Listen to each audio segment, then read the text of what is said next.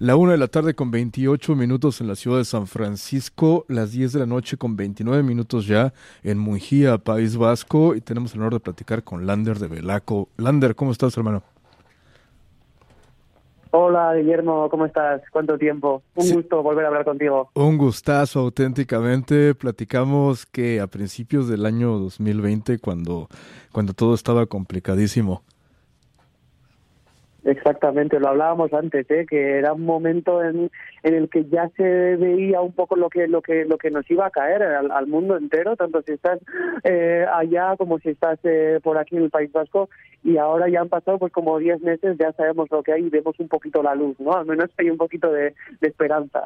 Claro, ¿cómo está todo por allá? Por cierto, por acá en San Francisco te platico que ya parece que para dentro de 2 semanas ya vamos a estar mucho mejor en cuestiones de, al menos de negocios, restaurantes, todo ese tipo de cosas. Conciertos todavía no, pero ¿cómo está el Ajá. País Vasco?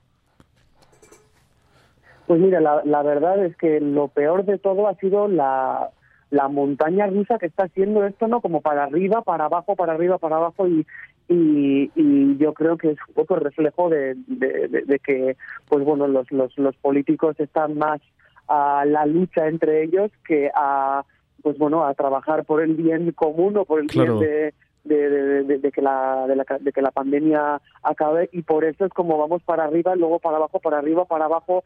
No sé yo si hay criterios muy buenos, pero desde luego, mira, ahora aquí de momento la hostelería, por ejemplo, los bares, restaurantes están abiertos, llevan una semanita o dos abiertos, pero han estado 2, 3 meses cerrados, y yo creo que se nota como pues los negocios sufren. Y en la cultura pasa un poco lo mismo, ¿no? Hay periodos en los que se puede, y la cultura está permitida y se puede ir a conciertos o claro. teatro, danza, y hay momentos en los que va para abajo, ¿no? Entonces, bueno, ahora es un momento en el que parece ser que las cosas se están estabilizando, como yo creo que como allá un poco, igual por aquí estamos un poquito por detrás, pero sí que parece que la cosa se va a estabilizar. La hostelería de momento no se va a cerrar, los conciertos y la música parece que tienen vida, hay vida, ¿no? Está un poquito, Claro. es muy fina, pero al menos hay vida, y parece que ya poco a poco vamos a poder volver a, pues a tener ya, pues no solo conciertos, sino también giras, o al menos un poquito más de movimiento, ¿no? Eso es buenísimo, pero ¿sabes qué? Platicábamos de esto con casi todas las bandas que entrevistamos todas las semanas y usamos a España como Ajá. modelo, porque ustedes sí tienen el privilegio de que sí tienen conciertos, aunque son de estos distanciados y este tipo de cosas, Ujú, y estamos de acuerdo que ujú, al menos para todos nosotros en el resto del mundo, España nos da cierta esperanza. ujú. Yo creo que eso es una cosa que se ha hecho bien en España en general, porque claro, realmente, si nos atenimos a la lógica, eh, está demostrado que la cultura, la música, los conciertos, tal y como se están llevando a cabo, como comentabas, ¿no? Con ciertas restricciones, con ciertas condiciones, pues con distancias, por supuesto con mascarilla, por supuesto sin poder tomar una cerveza, o bueno, pues son otro tipo de formatos de conciertos, pero se ha demostrado de que son seguros, se han Claro, demostrado que son seguros, se han demostrado que no hay contagios, se han demostrado que se pueden hacer, y por eso creo que a la cultura se la ha respetado bastante, si bien es verdad que, como te decía, esto iba para arriba, para abajo, para arriba, para abajo, y al principio sí que había más dudas los primeros meses, hasta llegar el verano incluso. claro. Bueno, en concreto de LACU tuvimos que hacer una pequeña gira de conciertos en autocines, pues como, como un poco recordando a los años 80, ¿no? En las películas Claro. de Gris, pero bueno, fue toda una experiencia, pero al menos se podían hacer cosas así, se podían hacer pues cosas raras, formatos diferentes, pero la cultura, ya te digo, con un hilo muy fino, pero ha estado viva y sigue viva, ¿no? Entonces yo creo que eso es algo a destacar. Excelente. Antes de que vayamos al tema principal de esta entrevista, que es Southwest, que estamos muy emocionados por eso, Ujú, me platicas ahora que tocaron en ujú. autocines, en autocinemas. ¿Qué tal, cómo se sintió haber tocado en esas circunstancias? Es la primera vez que me toca platicar con alguna banda sobre tocar en Ujú. autocinemas. Pues mira, la verdad es que fue todo un reto, fue una marcianada, como lo solemos decir nosotros, porque bueno, pues porque no son sitios a los que estemos acostumbrados ni siquiera a ir como público, ya. O sea, yo realmente, hasta que salió esta idea de tocar en tres autocines en España, yo no había estado en uno. Para mí era algo como muy de los 80, algo de hace muchos años, ¿no? Sí. Y realmente es curioso cómo algo que estaba casi olvidado en un momento dado, en verano, al menos en España, fue, no sé si lo que salvó a la música, pero al menos, desde luego, era un camino posible, ¿no? Una vía para dar conciertos.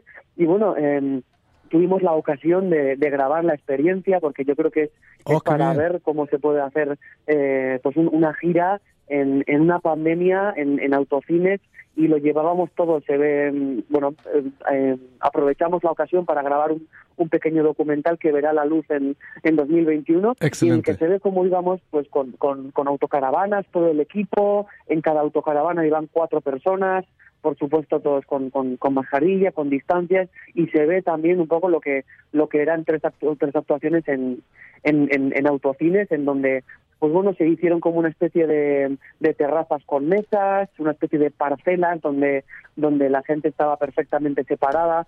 Y un poco voy a lo que decía antes, ¿no? Realmente los autocines era una opción, pero creo que a partir de los conciertos en autocines se empezaron a habilitar nuevos espacios, nuevos sitios. Claro. Y yo creo que esa ha sido la solución, al menos en España, para los conciertos, ¿no? Pues las salas de concierto, por desgracia, permanecían cerradas, claro, pero se habilitaban otros espacios en donde, pues bueno, espacios grandes, en donde pues con sillas, mesas, con distancias, pues se han podido realizar conciertos, ¿no? Y bueno, la conclusión de todo esto es que está claro que un concierto así no es igual, no es lo mismo, pues no son como los conciertos que conocemos de toda la vida, en donde claro, puedes saltar, puedes gritar, puedes tomarte una cerveza, puedes hacer lo que quieras, pero al menos es lo que nos queda en este momento, la única posibilidad, y al menos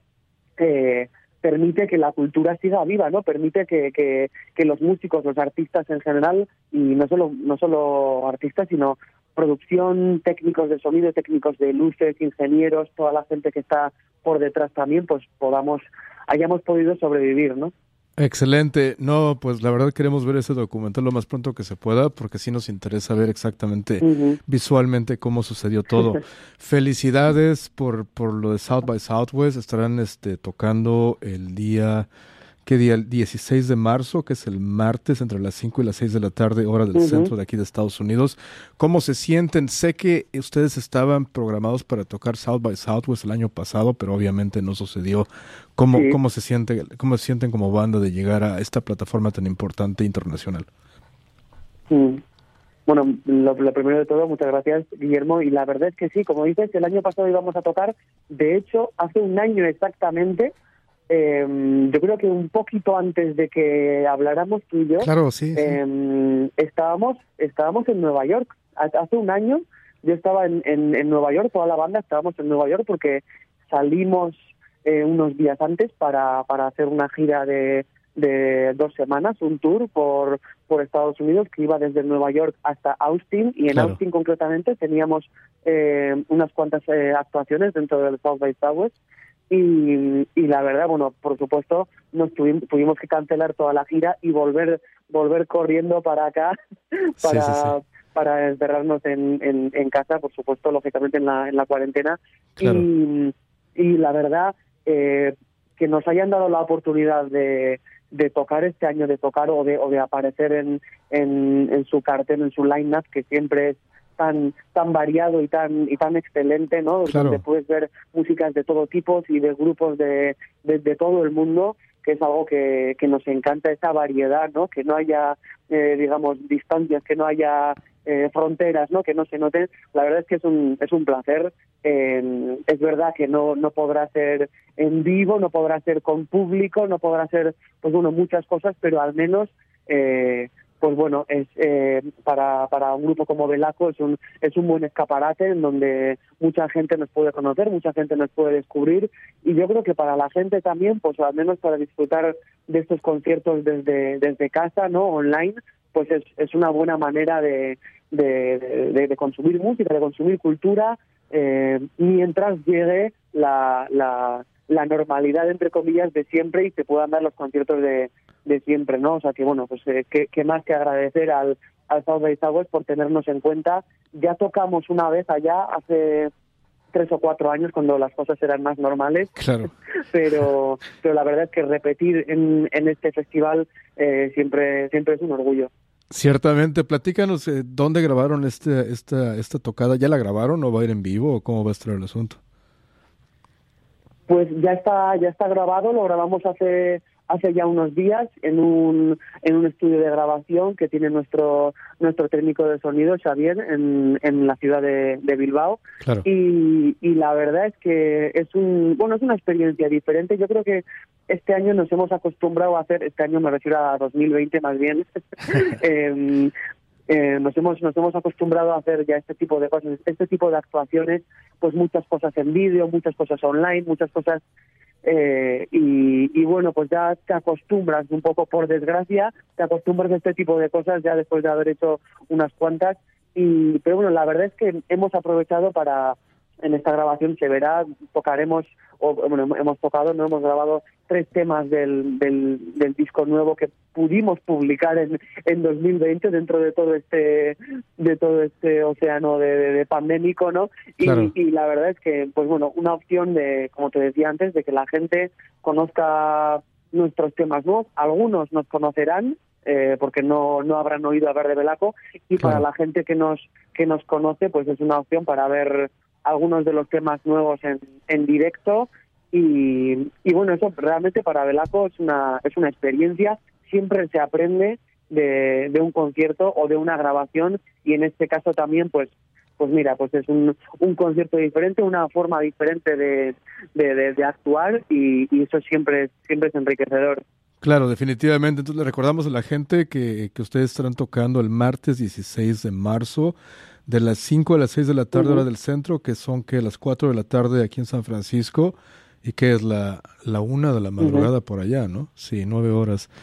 Y algo así. esto Sí. es parte del showcase de Sounds from Spain, Velaco, Alien Tango y Candeleros, si es que chequenlos todos si pueden. Y pues bueno, mencionaste algo muy interesante y algo que nos interesa mucho, nuevo disco de Velaco. A ver, platícanos lo más que puedas de eso.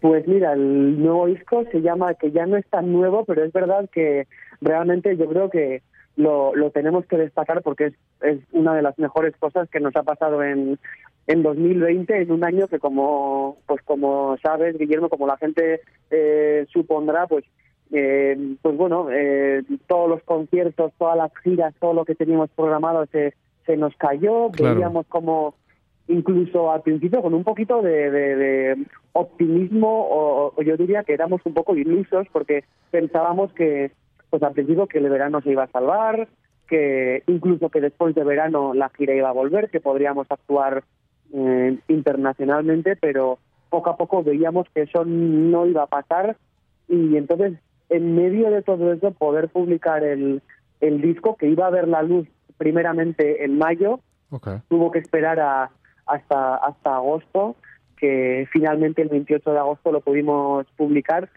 que es una cosa más también un poco rara, ya que es muy raro ver discos publicados en un mes como agosto, ¿no? Claro. Donde, pues es verano, la gente está como a otra cosa, ¿no? Definitivamente. Estas son cosas que marca un poco la industria, que por mucho que no nos gusten demasiado, pues al final se acatan, ¿no? Y bueno, pues una cosa más, un poco extraña, pero al final pudimos sacar el disco en agosto, y de hecho pudimos presentarlo